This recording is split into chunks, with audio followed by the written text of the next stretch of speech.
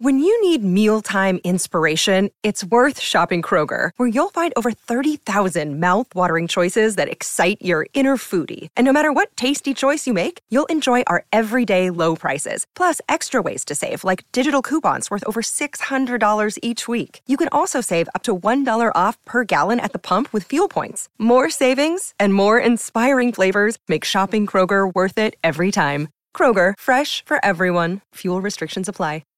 This episode is supported by FX's Clipped, the scandalous story of the 2014 Clippers owner's racist remarks captured on tape and heard around the world. The series charts the tape's impact on a dysfunctional basketball organization striving to win against their reputation as the most cursed team in the league. Starring Lawrence Fishburne, Jackie Weaver, Cleopatra Coleman, and Ed O'Neill.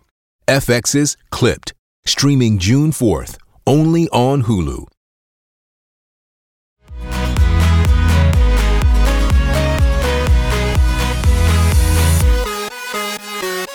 Hi, and welcome to an episode of Podcast on Fifth Avenue. I'm Taylor Haas, joined now by Danny Shiree. I know we haven't recorded, I want to say since November. It's been a few months, but we're back. We're going to be every Saturday again. And Danny, you're the new co-host. Congratulations. I'm very excited about the start to a hopefully illustrious podcasting career. Yeah, so good time to bring the show back with the trade deadline quickly approaching March 3rd at 3 p.m., just a couple weeks away. The Penguins really aren't, I guess, in a position to be big players, would you say, are they? No, they're not. And that's slightly concerning considering the current state of the team. I struggle to envision a scenario where there's going to be like any big sweeping changes really anywhere across the lineup. But I would also be surprised if nothing happens at all. It feels like something's building here. I just don't know that it's going to be all that significant. Yeah, I mean, just where the cap situation is right now. So right now, as we're recording this Friday, Jan Rutta is the only guy on long-term IR. They obviously have a couple other guys injured. You only get cap relief when a guy's on long-term injured reserve. So they only have cap relief on Rutta right now. When Rutta is activated, they can only afford one extra forward, one extra defenseman, and then they have about $18,000 left in cap space, which is essentially nothing. Right. So if I see there's a lot of players on the market that like make sense, and you see reports saying like, oh, the asking price is like a prospect and a first round pick, and I see fans be like, okay, well, yeah, the Penguins should do that. Well, a player has to be moved out too. Any move the Penguins are going to make, they're going to have to free up cap space, and that's where the problem lies because they don't have a ton of movable assets that have value. No, and the players that they do that are movable and that do have at least some perceived value around the league, maybe a guy like Jason Zucker, or even if you want to talk about Jake Gensel, those aren't guys that you want to move on from, right? I mean, they're staples that are part of a top six that's one of the best in the league when they're really clicking.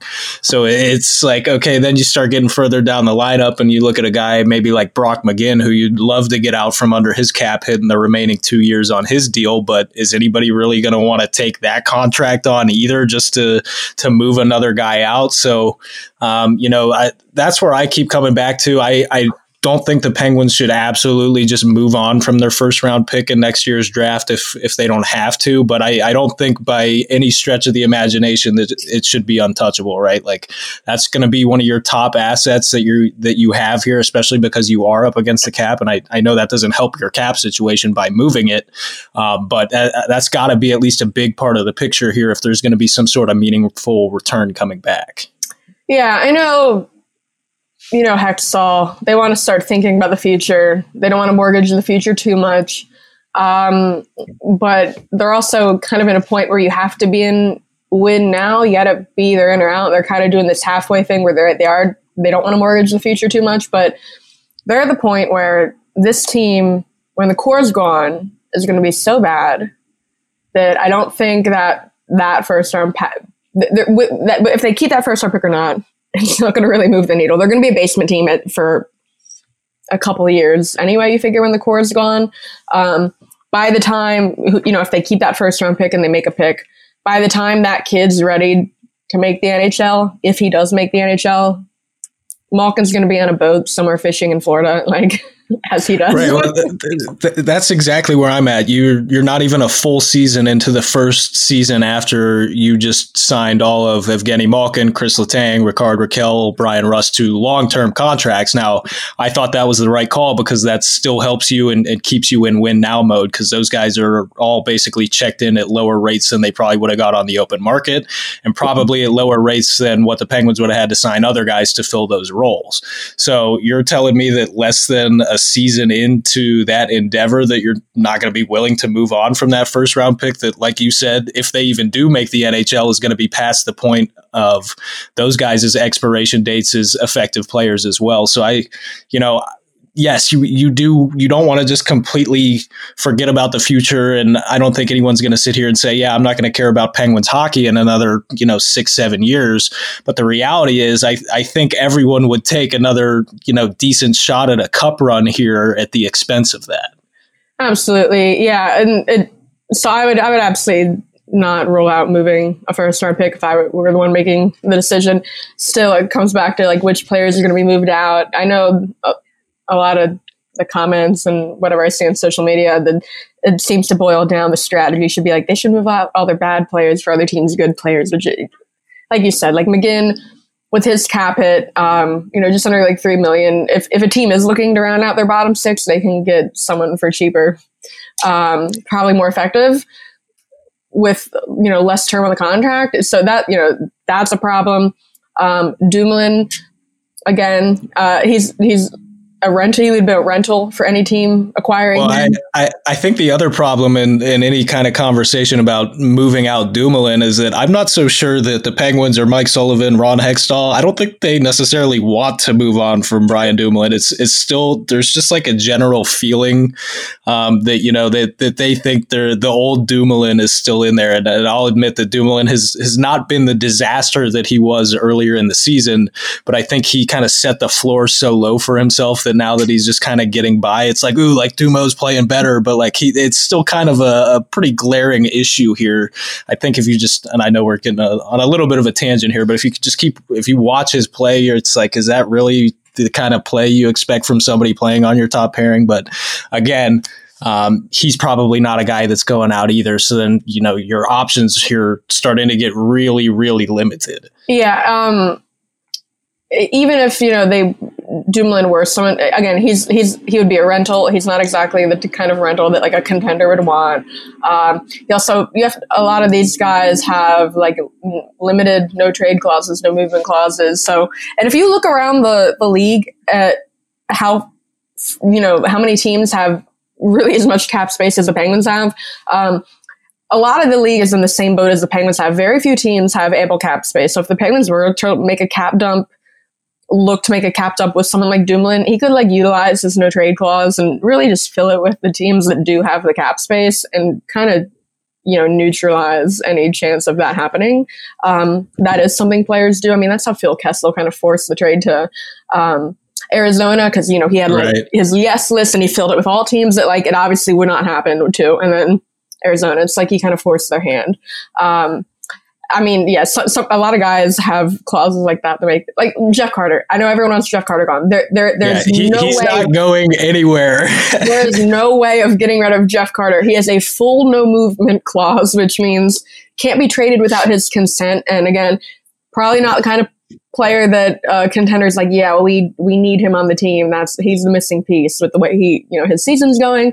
It means he can't be sent down to the minors without his consent. He's obviously not going to consent to be going down to Wilkes-Barre. And he's on a 35-plus contract, which means that like if he retires, no cap relief. And the Penguins, there's no cap relief from buying him out. So shut that down. Jeff Carter. Yeah, no, Carter's not going anywhere. And lucky everyone, they've got him for another year at that cap hit as well.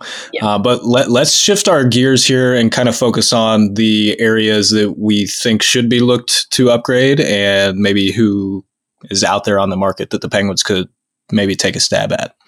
Yeah, I mean, the third line, right? It's the third line, but it's got to be the third line. I see a lot of people talking about goaltending and even adding another defenseman, which just sounds absolutely absurd to me. But I don't even think it's like the third line. I think they need a third line center. Yeah, and then maybe, and if they can bring in a third line center, then you put Jeff Carter maybe back on the wing or in the press box if they can get to that. If I'm looking to move someone out, it's Jan Ruda.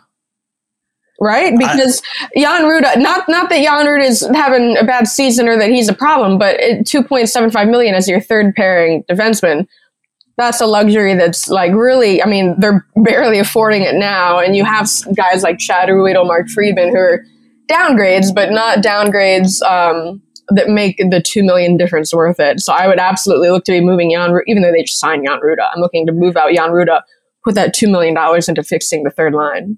Yeah, and he's, another one of those guys that's kind of on that like tiny list of, okay, maybe you could move that guy out. But then you sit there and think, okay, would Hextall really move on from that guy after signing him to a multi-year deal as well, even if it would help the team?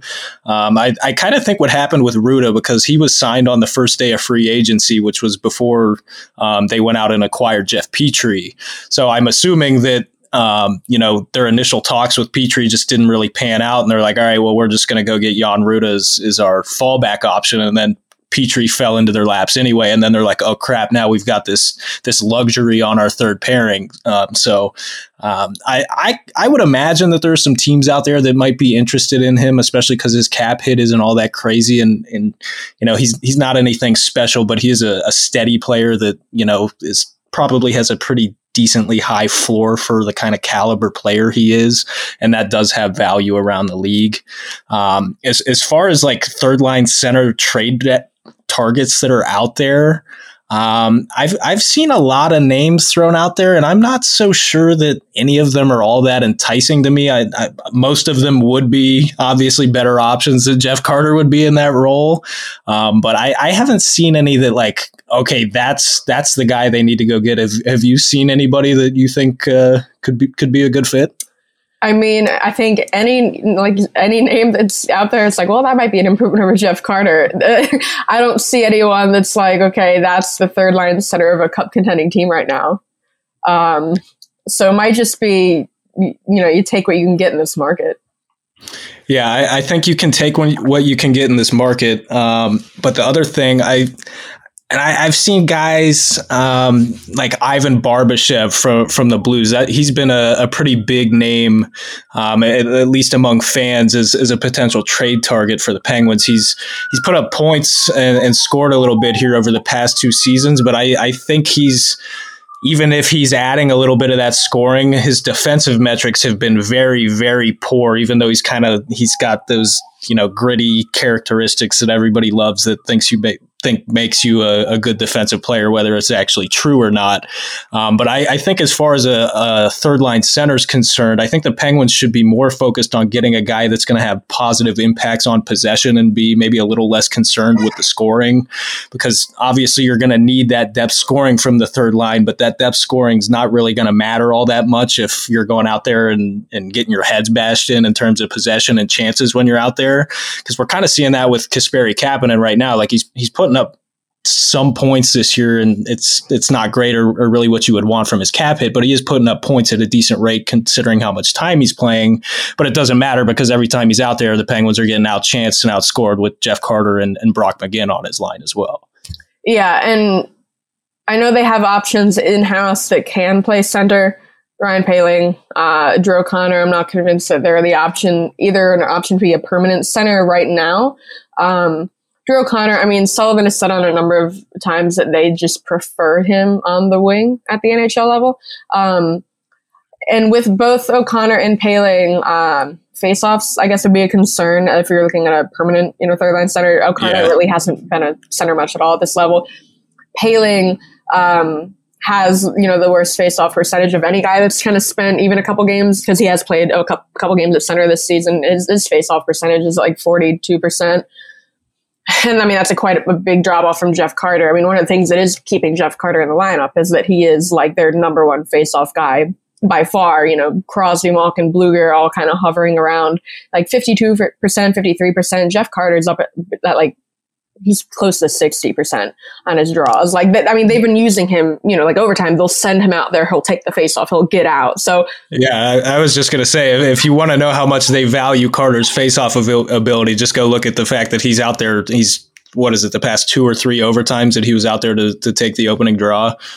Yeah. The past well, they had like 3 overtime games in a row, and that's kind of that where he started doing it. So, I think it's not like you can go out and just acquire like a third line, like a winger, and then move one of their current guys to center. I think you need to go out there and get a center. We're gonna take a break. We're gonna come back. We're gonna look a little ahead to later in the season on the other things. We're gonna obviously keep talking about the trade deadline every week until it happens. There's gonna be a lot to talk about. So we're gonna take a break. Stay with us, and we'll be right back.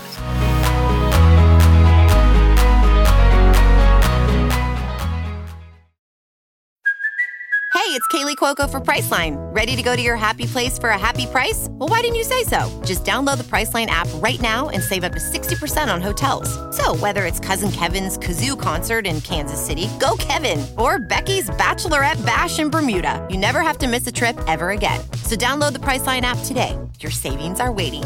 Go to your happy place for a happy price.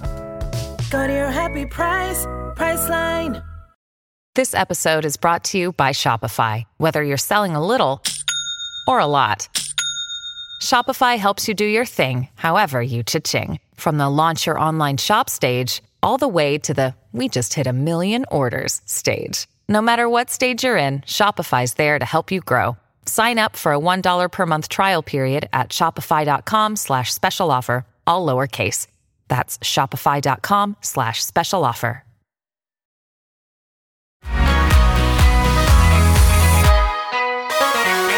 All right, and we are back. We're going to look a little way too far ahead to this coming off season. The Penguins obviously have a number of key guys becoming free agents that they'll have to make some tough decisions on, especially with the flat cap. And probably, I'm not going to say the biggest, but one of the biggest names is Jason Zucker, set to become an unrestricted free agent. His current contract that carries a $5.5 million cap hit expires. What would you do with that? Well, if we asked this question like a month ago, everybody in Penguins land was like, you got to re-sign Jason Zucker. I don't know how you re-sign Jason Zucker. And I kind of felt like I was taking crazy pills because I've been the one the past, 2-3 years while Zucker's been struggling. That's like, Zucker's a good player and can really, really help this team. And like, he can be a valuable member if he finally gets healthy and everything falls in line.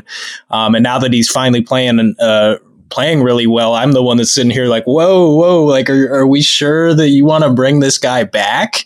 Where I'm at with it is that this guy's had so many injuries, like, and they're not just insignificant injuries too. Like they're kind of debilitating, and even now they seem to be somewhat chronic. Zucker has been struggling a little bit lately, and it seems, I don't know, I haven't noticed anything with his skating stride, but he just doesn't necessarily have that same tenacity and energy that he maybe had a month or two ago.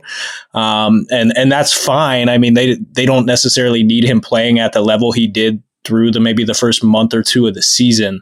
But I just really, really struggle for a guy who showed signs of wear and tear over the past couple of seasons, turns around and has a really good season in a contract year, and then you want to sign him again and he's a guy that's probably going to get a 3 or 4 year deal, I would have to imagine, even considering the injuries that he's dealt with. It's just, I feel like that is extremely risky business to bring him back. I mean, you look at his injury history going back to last year when he was pretty much dealing with that core muscle injury for the entire year. He was in and out. Even when he was in, he was not 100%. He started taking like those maintenance days in practices, and then he's been taking he had like a maintenance day kind of like once a week, and then he would be out, then he'd come back in and be out. That absolutely was concerning. I don't know how much of, you said he's not playing as well as he was a month ago. I don't know if that's like his groin core muscle, whatever it was, is acting up again, because we haven't seen them like, manage his minutes or like take maintenance days like we have seen before when that was the issue. So I feel like this might just be more of like a lull or like a funk he's in. And he can get back to where, because, when he is at his best, he can drive that line. And I feel like how long has it taken to find like a winger that's had this level of chemistry that Malkin and him can have, like when Zucker is at his best? And I don't know if he does walk, then what happens? What do you do out there on the open market? Are you going to find someone who's as effective with the limited cap space Penguins have? Well, that's the thing, though. If they don't look to bring a guy like Zucker back, I know they're going to have several holes that they need to fill there, but they will have a little bit of money to work with depending on, and again, this is going down a path that we necessarily don't want to touch on right now, but it all depends on what's going to happen with Tristan Jarry and his next contract and whether he's back. But they will have a little bit of wiggle room if they get creative and make some decisions there. But I just struggle with it because if he's not in the lineup, it doesn't matter what kind of chemistry he has with Malkin. And I'm using the exact talking points that I used to argue against here when everybody was like, move on from Zucker, trade Zucker away. And now I'm the one repeating those. But I just struggle to see a scenario playing out where this is going to be a guy who's healthy for 75% of his games over the next, even 2 or 3 seasons, if that's what his contract ends up being. Yeah, I also think that, just given that it is flat cap, a lot of teams are in the same situation that we talked about. A lot of guys, even if they did test free agency, they might not be able to get the money that they would be able to get in a normal situation. And I mean, Zucker, he is 31. The teams that do have ample cap space, like Arizona, are not going to have much use for like a Jason Zucker, because by the time like Arizona's like done rebuilding, like Jason Zucker's not going to be a young guy who's this effective for sure. So that might help the Penguins, and that Jason Zucker and his agent, if they think that it might be worth it to take. Who knows what the Penguins are going to offer? They might wait. Well, so I guess the question then becomes what number would you feel comfortable bringing Zucker at in terms of an annual cap hit? Honestly, I don't know. I think that's something that it depends. You just said that what happens a lot with Tristan Jarry, because that depends on how much money the Penguins have to. Okay, well, let's say money is not an issue. Obviously, it's going to be, but what's your cutoff point for Zucker and saying, okay, I just can't justify giving you that? I don't know if I'd give him much of a raise at all, because I mean, a raise, yeah, a raise. He probably could get a raise on the open market at 5.5 for. Here's the thing. I think when we're like, anyone who like has followed the Penguins forever, I think has like Crosby's cap hit just throws them off as like, because you like Crosby makes 8. And it's like, okay, that's, like we're the top. That's what the best players get. Like, no, you look at what like. Yeah, then you look at McDavid's making 12.5. Yeah, but you look at what other top 6 swingers like Zucker are getting around the league. He probably could get a raise if he did hit the open market. Maybe not a big one. I suppose he could. Yeah. But that's still not the question here. The question here is, what is your cutoff point? My cutoff point, if you're signing him to a multi-year deal, which he's almost assuredly going to get, I'm sure a guy like him with his injury history is going to want to secure a multi-year deal. So assuming that we're talking about a 2 or 3 year deal here, I really don't know that I can see myself wanting to go over anything like 4.5. And that might not be fair to him for the caliber of player that he still is right now, but just the concerns that I have about his availability going forward, and even his play falling off. I mean, that he showed signs of his play falling off each of the previous 2 seasons, and that's not all that out of character for a guy with his playing style at this stage of his career. Again, I think if you can give him an extra year to like drive the cap hit down, do it, because like, where's this team going to be in 4 years? Yeah, we're just going full scorched earth here. So it doesn't matter if you can give him 4 years and keep that, like take his cap hit down to like 4.5. Again, do it, because the team's going to be so bad, and by then it doesn't matter. Like you look at Rust's contract, like so they could structure it like the way that they did Rust. Rust, 6 years. Rust has, Rust, he got a raise, but he probably got less than he could have gotten if he went to hit the open market, especially no doubt. Like a team like Detroit, like his hometown that had the cap space. Rust's contract, the first 3 years he has a no movement clause. The last 3, he has no protection at all. So if you do something like that with Zucker, like, give him because he has a modified no trade clause now. If he wants that, you give him that, and then give him nothing in the last couple of years. So when this team is bad and everything's done and they're tanking, then you ship him out for assets. I think that's what I'd be looking to do. Give him a long deal because it doesn't matter. Yeah, I guess I could get on board with that, especially when you consider, like, I know Sidney Crosby's having like a ridiculously good season for a player the age of 35 or older. But that drop off is going to come eventually. And even if it's not a stark drop off next season, like Evgeny Malkin's going to be a year older at 37. And I think there's a very real chance that he probably won't be a point per game player, even if he's near it. So we're probably looking at this season and maybe next season where you can make like a legitimate case that they could still make a run at a cup with this core that they have and some of their top players. So I guess if you can get Zucker back in maybe that 4.5, 5 range and throw term at him, so be it. Yeah. Speaking of the future, a good time to take another break. We're going to come back and we're going to talk about some prospects. So stay with us.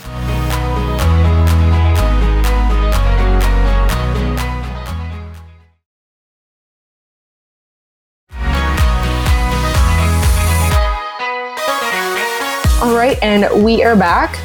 And I know the question, I get it, you get it all the time from people on social media, people in the comments. In regards to the prospects, is when are we going to see Alex Nylander and when are we going to see Valtteri Puustinen in the NHL? What do you say? I get that question probably every day, and I will admit that I'm probably guilty of, I guess, pandering to some of those people earlier in the year as well when, the third line continued to struggle and the bottom six as a whole continued to struggle. But the reality of the situation is the Penguins are just not going to call these guys up when they know they're going to have to send them back down, and that's just the reality of their situation with being up against the salary cap. They cannot fit either of those guys under the cap on the NHL roster without moving salary out elsewhere or someone else being out on LTIR. And even when they have had LTIR space, again, they don't want to bring those guys up. And like, let's say Puustinen just immediately slots in and is playing really well. And it's like, oh crap, well, now we're going to look like idiots because we have to send them back down because we don't have any cap space. So I feel like they're just not going to put themselves in that position at all, whether the players have earned that or not. Yeah. And we're talking about openings in the bottom six. Neither of these guys are great fits in a bottom six. I would say Puustinen better if you're looking for like someone to come in on the third line. Yeah, Puustinen's a guy I could see on the third line. Yeah, I think long term, ideally, you'd project him as like a top 6 player. But I think he has, he's not a lot. He's not, his defensive game is not one of his strengths of his game. But he's not a liability. He's never been a liability. I know that's, concern I think everyone has with like European players when they come over, adjusting to the smaller ice. Especially smaller players like him, but that's just not a concern. Yeah, it's not at all. He has the pace to like add energy to the bottom six if he's needed. Alex Nylander, I mean, I asked Mike Sullivan about like Alex Nylander in camp, like what does he need to do to get up to this level? And, Mike Sullivan said, his play away from the puck needs to improve and his pace needs to improve, which it does not sound like, he's in the running for like a shot in the bottom six at any point. When his play away from the puck is a concern. I talked to JD Forrest, Wilkes-Barre coach, about Nylander a couple times this season. And you see it, Nylander putting up the points he had. He's like 19 goals, 19 assists, something like that through the year. Neither of these players have any problem scoring. It's the other stuff that's kind of holding them back. Nylander, I have talked to JD about like obviously no problem scoring at all. Has he made improvements, do you think, as far as his play away from the puck goes? And JD has said yes, and he's pointed out specifically with his physicality. Over the course of the season, something JD said when I asked him this, it was maybe a week or two ago, he said, Nylander has thrown more hits in the last month than he did all of last season. So, that, he said he's making an effort to be more, I guess harder to play against is the term he used, which is, Sullivan's favorite. I guess that can be considered a good thing, but then you start to wonder with a player like that and the skills that he has, it's is he going out of his way and maybe taking away from some of the strengths of his game to do that? Because just because he is being, engaging physically and trying to do those things doesn't mean he's doing it effectively. And I'm not speaking on it one way or the other because I just truly haven't seen enough of him to say. But I look back at a guy like Sam Lafferty, who they tried to throw into almost like a Brandon Tanev mold and just go out there and be the energy guy and run around and hit. And while Sam Lafferty maybe doesn't possess the skills to be a middle six or top six guy in this league, he definitely had a little bit of skills. You'd see, once or twice a season, he'd make a really nice pass that wowed you. And then in training camp, he had to highlight real goals. So I almost look at that. And again, like you said, Nylander's not a guy who is ever going to project to play in a bottom six, let alone Mike Sullivan's bottom six, where you've got to kill penalties and be tough to play against. So I'm kind of curious to see what's all going to happen with this. And Nylander is really at the age now where if it doesn't happen soon, it's probably never going to happen. Yeah, he's 24. He turns 25 in a couple weeks. He's not exactly a prospect anymore. The other thing that comes up with both of them is that neither of them kill penalties.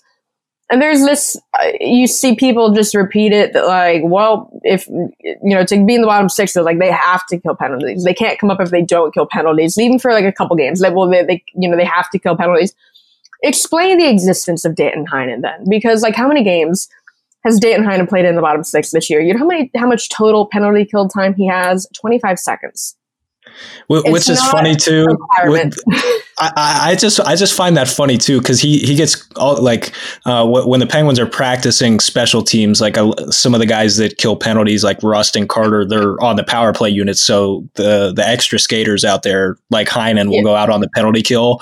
And Heinen's not some defensive stalwart or anything, but I think he could at least be decent on the penalty kill. And it's kind of crazy that he doesn't get more of a look there. Because Heinen has not been anywhere close to the level he was at last season, but you can't tell me that he wouldn't probably at least be playing as well as Brock McGinn with maybe even a little more offensive upside. Right. So it's just wild to me that he's been out of the lineup, and I know we're straying here from our prospect talk. Yeah, but the point remains that Danton Heinen has how many games in the bottom six without killing penalties, so it's not a requirement. Now Sullivan has brought up with someone like Drew O'Connor, who does project long-term as a third-line guy. Yeah, long-term, you want him to be able to kill penalties. So for someone like Drew O'Connor, who does project to that and be his role, last season when O'Connor goes down, Sullivan's while he's down there, we need him to get better at penalties, because when he comes up, that's where he's going to be. But even for a couple games, it's not a requirement. I mean, Jonathan Gruden is Wilkes-Barre's best penalty-killing forward. He comes up, his first 2 games, he didn't get penalty kill time. I think he was. In fact, I think he actually went out there for a kill in his first game and missed an assignment, or even they just got scored on while he was out there, and he just didn't see the ice on the kill again. Yeah, it's not a requirement. They have enough other guys on the team who can kill penalties that if it's just a game or two, they don't have to kill penalties. But anyway, moving on. Let's talk goalies and also talk about probably my new favorite Penguins prospect. So the question, I feel the other question I get all the time on prospects is rank the goalies. They got 4 goalie prospects in the system under NHL contract or drafted by the NHL team. 2 of them are in Wilkes-Barre, Philip Lindbergh and Taylor Gauthier, who's been there since Tokarski got called up. And then in Europe, they have Sergei Murashov in the Russian Junior League, and they have Joel Blomqvist in the Finnish top league. He's a starter this year. He was a backup in that league last year. I know where I would rank him. What would you do? Do we want to go from the top down here? Or I feel like we agree on the number one. The number one has to be Sergei Murashov. Yeah, Sergei Murashov is over in Russia. He's playing like the video game on like easy mode. Like he has cheat codes on. He's putting up stupid numbers over there. You're pulling up, I guess, like in the system where I have it, or pull up his like. It's like something like almost like a third or like half of his starts are shutouts. And part of that is that he's playing on like, a good team, but he has so many games where he doesn't even let in multiple goals. He's insane. I'm pulling up his numbers here because like you literally would not believe these numbers. Like it looks like like you said, you put the difficulty on rookie mode and you're just like running through your Be a Pro on NHL. I don't know why I can't. Okay, here we go. Sergei Murashov has played 40 games in the MHL this season. He has a .951 save percentage with a 145 goals against average and 11 shutouts. Yeah. He's getting a shutout in more than 25% of his games this season. That is just absurd. And he also played a game in the KHL, which he posted a .940 save percentage and only gave up 1 goal. Yeah, so he went straight up, like the Russian, the way it works. There's the KHL, there's the VHL, that's the minor league, the MHL, so he's in the junior league because he's young. He was just drafted, this past summer. He got called up one game to the KHL. He's been up in the KHL off and on, like backing up. But yeah, he's only gotten that one game. We're not going to see him over here anytime soon.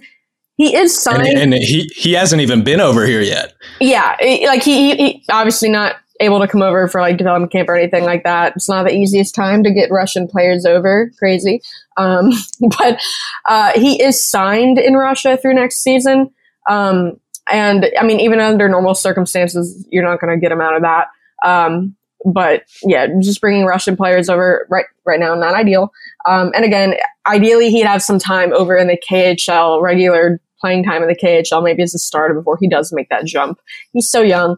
And with the way Russian players work, because the NHL and the Russian Ice Hockey Federation don't have a transfer agreement, when you draft a Russian prospect, their rights don't expire. You keep him forever. He could stay over there until he's 40 years old. The Penguins have his rights.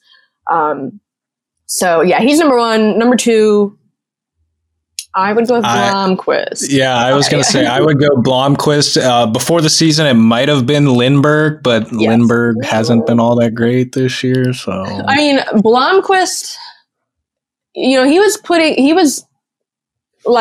up. He was a backup last year in the Finnish league, and he was putting up shutouts like every third start. He took over as the starter in the playoffs over there and had his goals against average was under 2 in the playoffs. They got knocked out in the first round. This year, as a starter, he hasn't been so great. He's also been hurt for a lot of the year.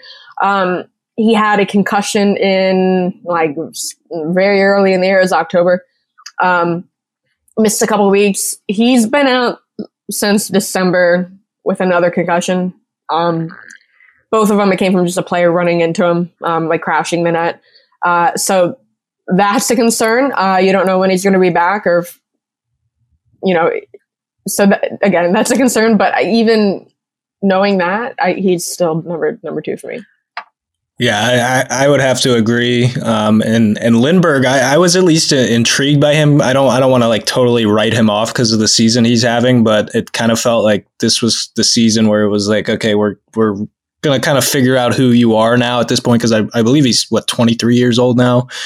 So it would, and again, goaltending is a little different than skater prospects, but you're kind of nearing that point where it's like, all right, we need to start seeing at least a path here where we kind of know which direction that's going to go. And I don't know that we actually have seen which direction that path's going to go based off the season he's having right now. Well, I mean, first of all, the Wilkes-Barre, the team in front of him, has not been good. They're they've been hovering around the last in the division for a lot of the year now. So the team in front of him hasn't been that good. I don't think it would be fair to really say like, oh, he fell off from last season, because he barely played last season. He had like 6 or 7 games before he got hurt, his ankle done for the year. So he's not playing quite as well this year. But to that point, like including those 6-7 games and prior to that, though, like it was hard to not at least perk an eye up at the numbers he had. Yeah. I mean, this season, 896 save percentage, 3.13 goals against average in 19 games played. He's been very streaky. Like he'll have a game where he gets lit up. Like he had 2 games just now where like maybe like a week or 2 ago where he got pulled 2 games in a row. And then he comes in and he makes like 33 saves on 34 shots. And like it sounds like Casey DeSmith. Honestly, that's kind of the year he's been having. So he also had an injury not related to his past one that kept him out for a couple weeks around Christmas time. During that time, Taylor Gauthier was the kid they signed out of Portland in the WHL for undrafted free agent over this last spring. Taylor Gauthier, just because they have so many, goalies, because Dustin Tokarski was down there too. Gauthier started the year in Wheeling. He's putting up all right numbers. Again, Wheeling, not that great. He gets called up when Lindbergh gets hurt and starts getting some playing time. He's been very good. He is a rookie. I mean, he has a .918 save percentage, 2.42 goals against average. That's pretty good for this Wilkes-Barre team. He has a winning record too. He's 6-2-1. Lindbergh does not. Taylor Gauthier, he said since Tokarski's been up, it's been Gauthier and Lindbergh down there, and Gauthier's had to come in for Lindbergh a couple times, and Gauthier's had great games in relief. But I don't know where I would. Both of them are first year. Lindbergh's a rookie. Lindbergh's still a rookie. He's still considered a rookie. I don't know if I would like rank one above the other at this point. Gauthier's having a better season, but they're both. All that's important here is that Murashov is number 1. Yes. Murashov, Blomqvist. He's someone that maybe like had he stayed healthy and had like a great year in Finland, I'd be like thinking like maybe he comes over next year and plays in Wilkes-Barre. But at this point, with him missing so much time, I'm thinking it's still another year in Finland for him. Yeah, I would have to think so too. Yeah. So that's where things stand. I don't know. Any other prospects you want to touch on before we sign off? I know who I want to talk about. Nolan Collins. Go ahead. Talk in Nolan Collins right now. Nolan Collins, the Penguins don't have many. Well, they don't have many defense prospects, but they don't have many big defense prospects. And it seemed like this past draft, there's maybe an effort to get bigger. You think? Well, I don't know. I mean, with the exception of Zam Plant. I was going to say you add in Zam Plant, and actually all kind of averages out. But Nolan Collins, 6'3", 194. That's at 18 years old. There are not a lot of 18-year-old kids who are as big as he is now, and he plays big. I mean, he's a physical defenseman, right-handed defenseman too, which like they've had. He skates pretty well for his size too. He does. He plays with an edge. He's like kind of nasty. He has that element to his game, and he fights. Not that that's like a big part of the game anymore, but he's been getting in fights this season. Talking to him, something he wanted to get better at this season, which was like his offensive game and producing more, and he has been doing that. Last season, in the OHL, 18 points in 65 games. This season, he has 20 in 45. He's playing in Sudbury OHL. He's on the top pairing there. A 6th-round pick. That wasn't even like a 6th-round pick they had. They traded to get that pick to get him. Yeah, there was something that they liked about him. That's not that they moved out much to get him. They moved out Liam Gorman, a forward prospect from Princeton, which like at the time, if you'd have asked me like who is the most unremarkable prospect in the system, it would have been Liam Gorman.